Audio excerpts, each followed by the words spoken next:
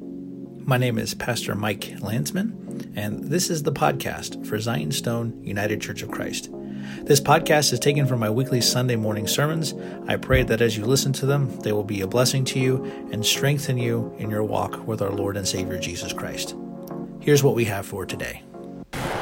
May the words of my mouth and the meditation of our hearts be acceptable in your sight, O Lord, our strength and our Redeemer. This morning, my sermon title is called Justice in the Day of the Lord, and I'll be touching on all three texts this morning from Amos, from 1 Thessalonians, and from Matthew 25. So we start off, what do these three texts have in common? Well, the text from the book of Amos details God's rejection of the feasts and solemn assemblies and the burnt offerings and the grain offerings and the music offered to him by Israel. And some have taken verses like this to mean that the feasts of the church and the worship of the church are just man-made products of tradition that can be discarded whenever we need to because they don't really matter because it's all external nonsense anyway. But this is not the point of the text. And then also, the last verse in the reading, let justice roll down like waters and righteousness like an ever-flowing stream, is also a little bit misunderstood and misapplied as well. And to be honest with you, brothers and sisters, this verse, let justice roll down like water and righteousness like an ever-flowing stream, sometimes you hear it so much that it gets almost burdensome to hear. Sometimes when I hear this verse, my reaction is sort of like God's reaction to Israel's worship. Please, just stop. Not because that I don't believe in justice and I don't believe in righteousness increasing, but because generally what gets passed off as justice by our culture is not in fact justice. In fact, if you want to take any issue and then make it of ultimate importance, nowadays we just add justice to it.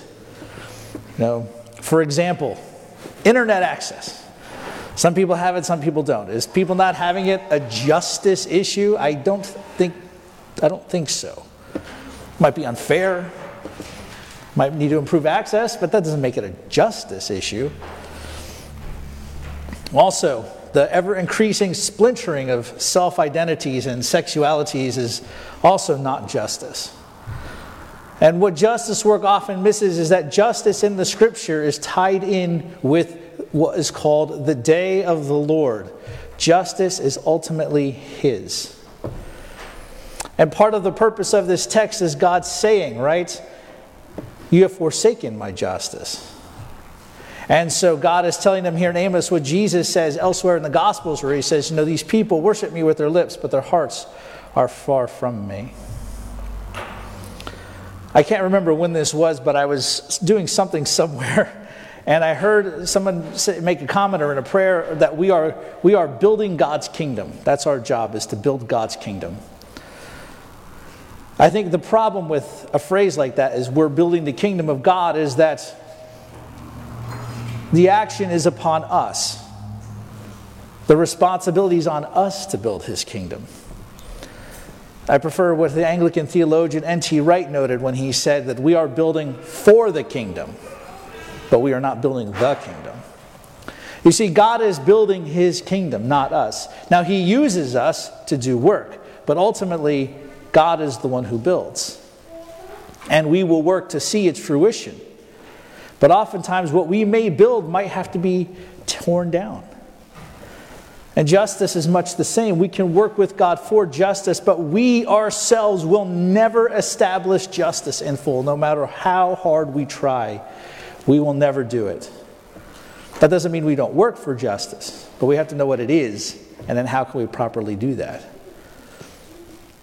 But God's act of bringing justice ultimately is His. And we see this as expressed in the phrase, the day of the Lord. And he says something interesting here. Woe to you who desire the day of the Lord. Is not the day of the Lord darkness and not light and gloom with no brightness in it? So then we ask ourselves, what then is the day of the Lord? Well, the day of the Lord is simply when God comes to establish justice in the earth. Not just in the earth, but the whole of creation. If the day of the Lord is God coming to then establish justice, then what's with the dark imagery? Why does it sound not so great? Well, let me ask you a question, right? Many of you have had kids already. Some of you do have kids now. So maybe this illustration might be a little appropriate. So say you have two kids fighting in the back seat. Actually, let me personalize this a little bit. So one day, I was riding in the back of the car with my sister, and I was bothering her basically for no reason, because that's what brothers do sometimes. And my dad had this wonderful way of disciplining. You know, he would never yell, but all he would do, he would warn us, and he's like, you better stop, or else you're going to get in trouble. You're going to get a spanking if you don't listen. And for some reason that day, I was like, whatever, I don't care. And I'm still bothering my sister. So he turned around and he goes, that's one. And I was like, oh no. Because I knew when he said it's one, when we got home, I would have to go march into my room and I have to sit at the end of my bed and I would wait. And then he would come in and we had a paddle. I'm a little kid, right? So in my mind it was this big. But it's probably more like this big, right? And then I would get a spanking, and he would just give me one and go over the reasons why he did it. It was all very kind and loving, right? So for me, that drive home is an ever-increasing sense of dread and an ever-increasing sense of what? Fear. Because I know what's coming when I get home. Now my sister, on the other hand, what do you think the feeling was in her heart on the way home? Yes. If she listens to this, yes, it probably was, right? My brother was bothering me. My dad stepped in, and Michael's going to get in trouble when we get home. My wife says I'm the favorite child. That's not true. That is not true. But imagine that right on the way home. The more dread I'm feeling, the more joy she must be feeling that when we get home, Dad is going to do what he said. That Dad is going to establish justice. Dad is going to reorder what has become disordered. And that is what God's justice is the reordering of what is disordered. And the problem comes in our society is when we focus on what is disordered in us, what sin has disordered in us, and say that disorder is authentic. And so the work of justice is to advocate and exalt and even allow for what is disordered within us. So for those like me, God's coming to establish justice is an increasing sense of darkness and fear and dread. And for others, it will be a time of joy. And the injunction here is like, maybe we shouldn't say, I can't wait for the day of the Lord, or I can't wait that the day of the Lord will be here. Because when that happens, the time for repentance is over. When the Lord comes, all repentance is done. The time that He's allotted for repentance and salvation is over. And God wants all to be saved, the Scripture tells us, and come to the knowledge of the truth. Now let's look at this in the light of 1 Thessalonians, the day of the Lord described. Now that we've heard about the day of the Lord in the Old Testament, we see how the writers of the New Testament understood it and how it applies to Christ. And so the selection from 1 Thessalonians is one that's also been widely misunderstood, particularly around the idea of what is called the rapture. And this idea is, it's this theology where the true Christians will sort of be taken up into heaven secretly. And this passage that we heard read from 1 Thessalonians is sort of the proof text for that. But the concept of the rapture is a flawed one, and it's not actually something that Scripture teaches. Look at the primary action in this text. It says, for the Lord Himself will descend from heaven with a cry of command, or with a shout. Right? So the action is the descent of the Lord coming down on the clouds, right? Which is also how the apostles saw Him depart. Remember that? And at the beginning of the book of Acts, where St. Luke is recounting this, it says that Jesus ascended, and it says a cloud took Him out of their sight. So when we see the day of the Lord described in 1 Thessalonians, He's also returning in a cloud. And St. Paul is describing here the day of the Lord, essentially, I guess, maybe in a shorthand way, right? Jesus is descending, and in response to his command, it says the dead are raised, and those who are alive, and remain will also be called up to meet the Lord in the air.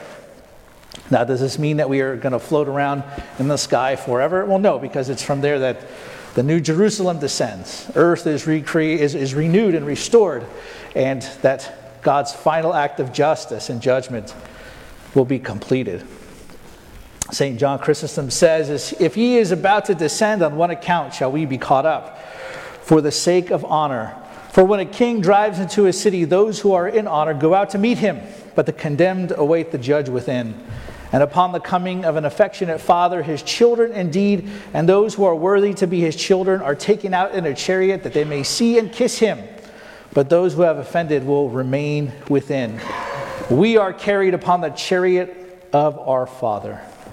Do you see how great is the honor? As he descends, we go forth to meet him.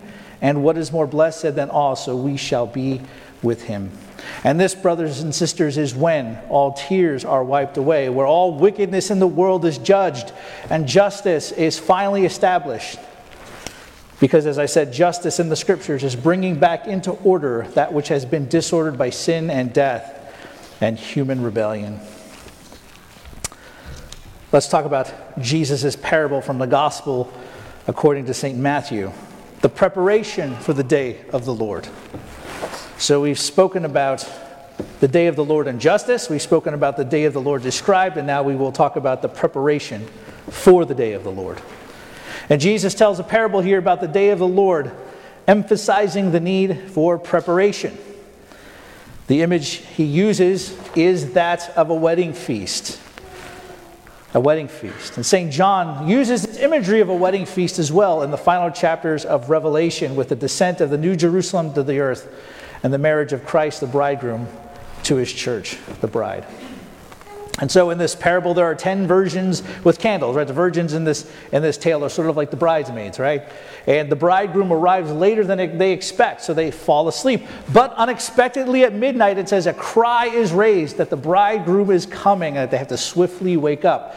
He's coming. They don't know when, but they have a shout going out to tell them he's on the way. Wake up.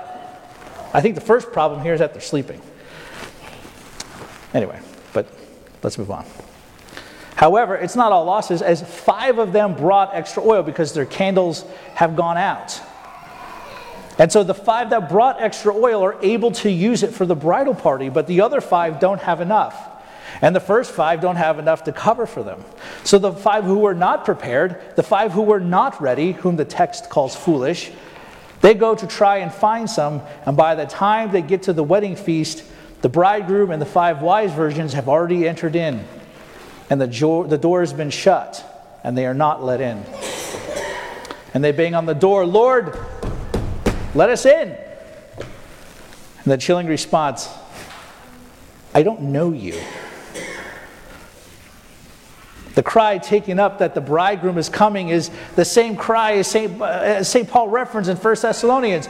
The Lord descending with a cry of command, with the voice of an archangel, and with the sound of the trumpet of God. Right? It's not just Jesus' cry of command which raises the dead. The archangels are getting into it by shouting, and the sound of the trumpet of God, like this cacophony of voices. This is why Jesus says, right, watch therefore in this parable. Watch therefore.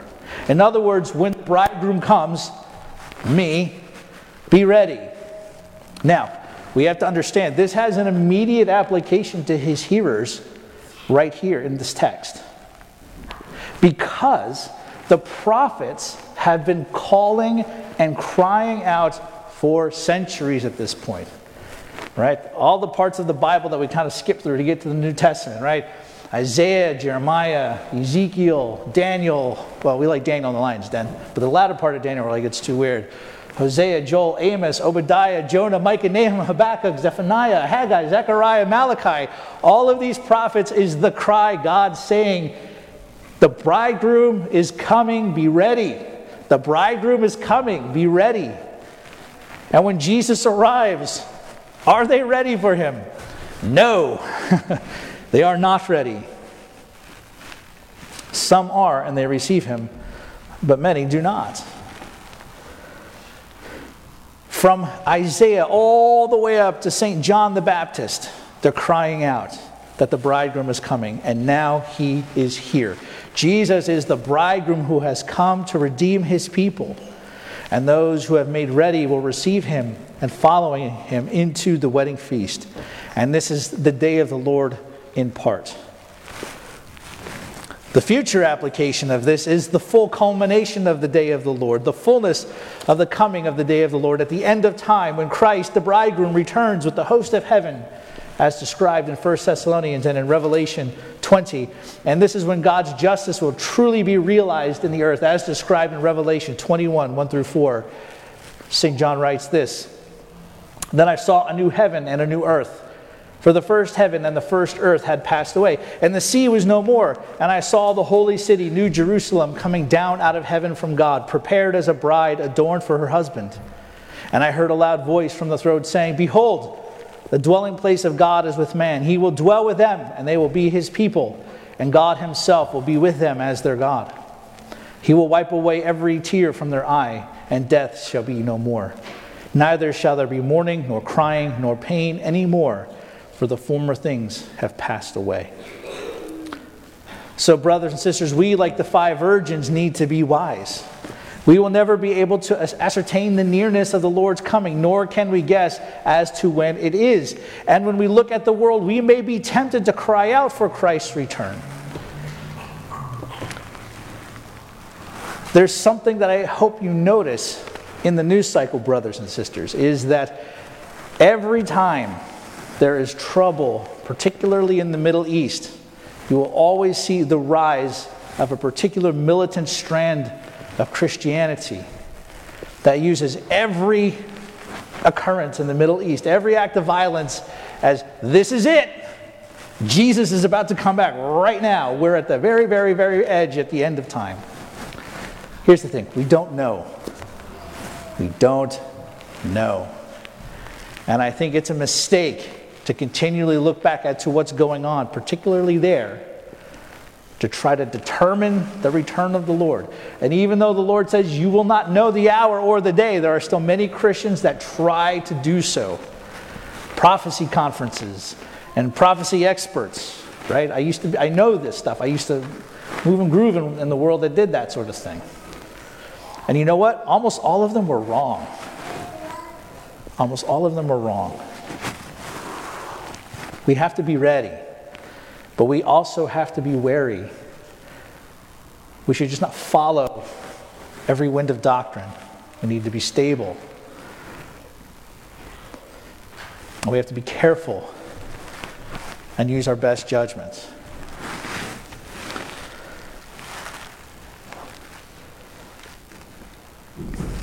And when we look at the world, we may be tempted to cry out for Christ's return. And here's the thing, as Christians, I think we can, if we heed the warnings that we heard in Amos. The church has a phrase from the earliest time in the church that speaks to this, and that phrase is Maranatha.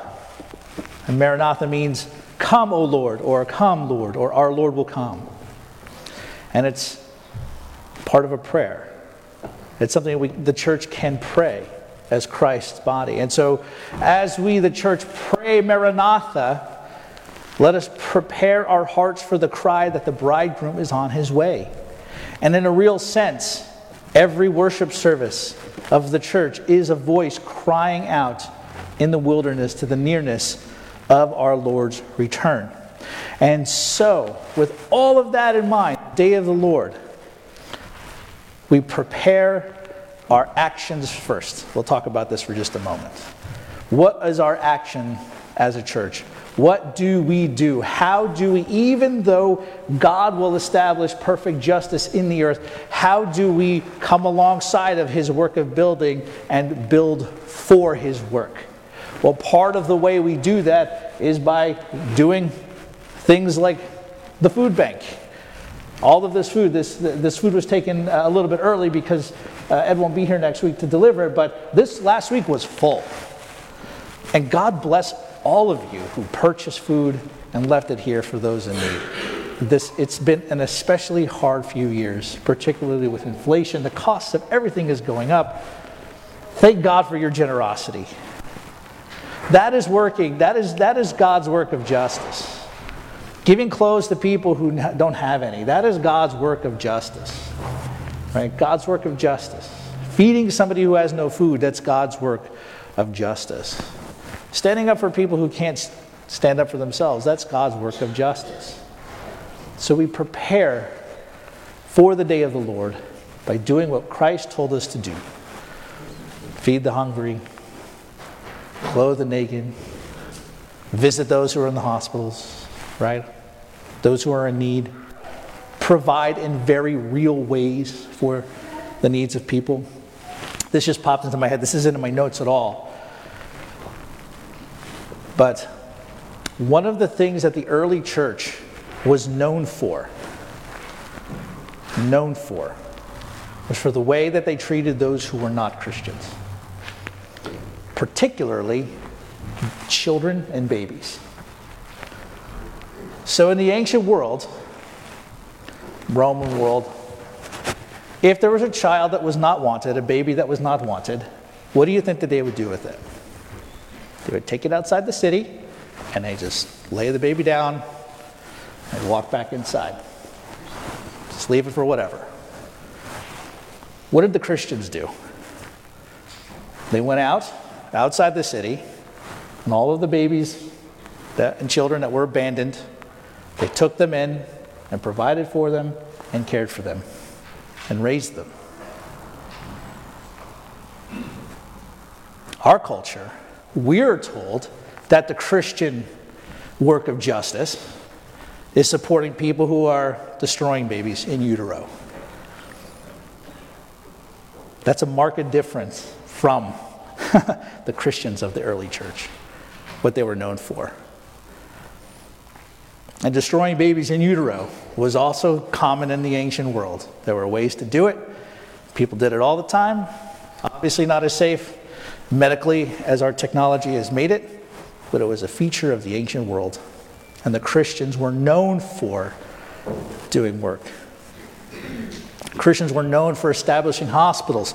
St. Basil of Caesarea, right, one of the most important theologians of I think the mid-300s, right? He's called one of the Cappadocian Fathers. His book his treatise on the Holy Spirit, dealing with protecting the idea that the Holy Spirit is just as much God as the Father and the Son.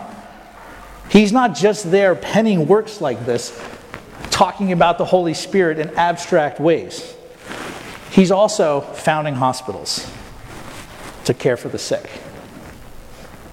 What we believe has practical application in this world.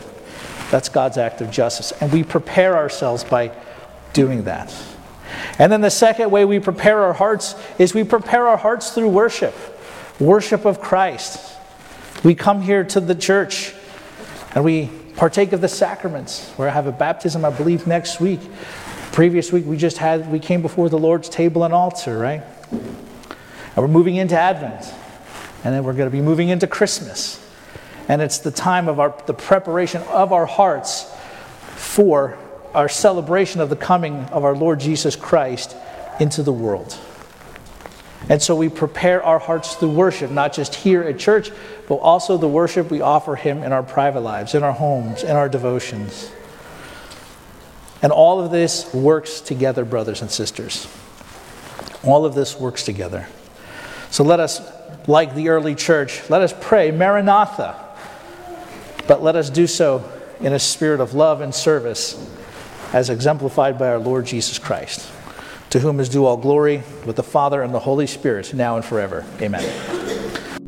Thanks for listening to the Sermon Podcast for Zion Stone Church. I'm Reverend Mike Landsman, and I'd like to extend to you an invitation, if you're ever in our area, to please worship with us Sunday mornings at 10:15. If you'd like to get a hold of me, or would like some information about the church, or just have some questions, feel free to reach out to us on our Facebook page or via email. Thanks for listening, and may God bless you.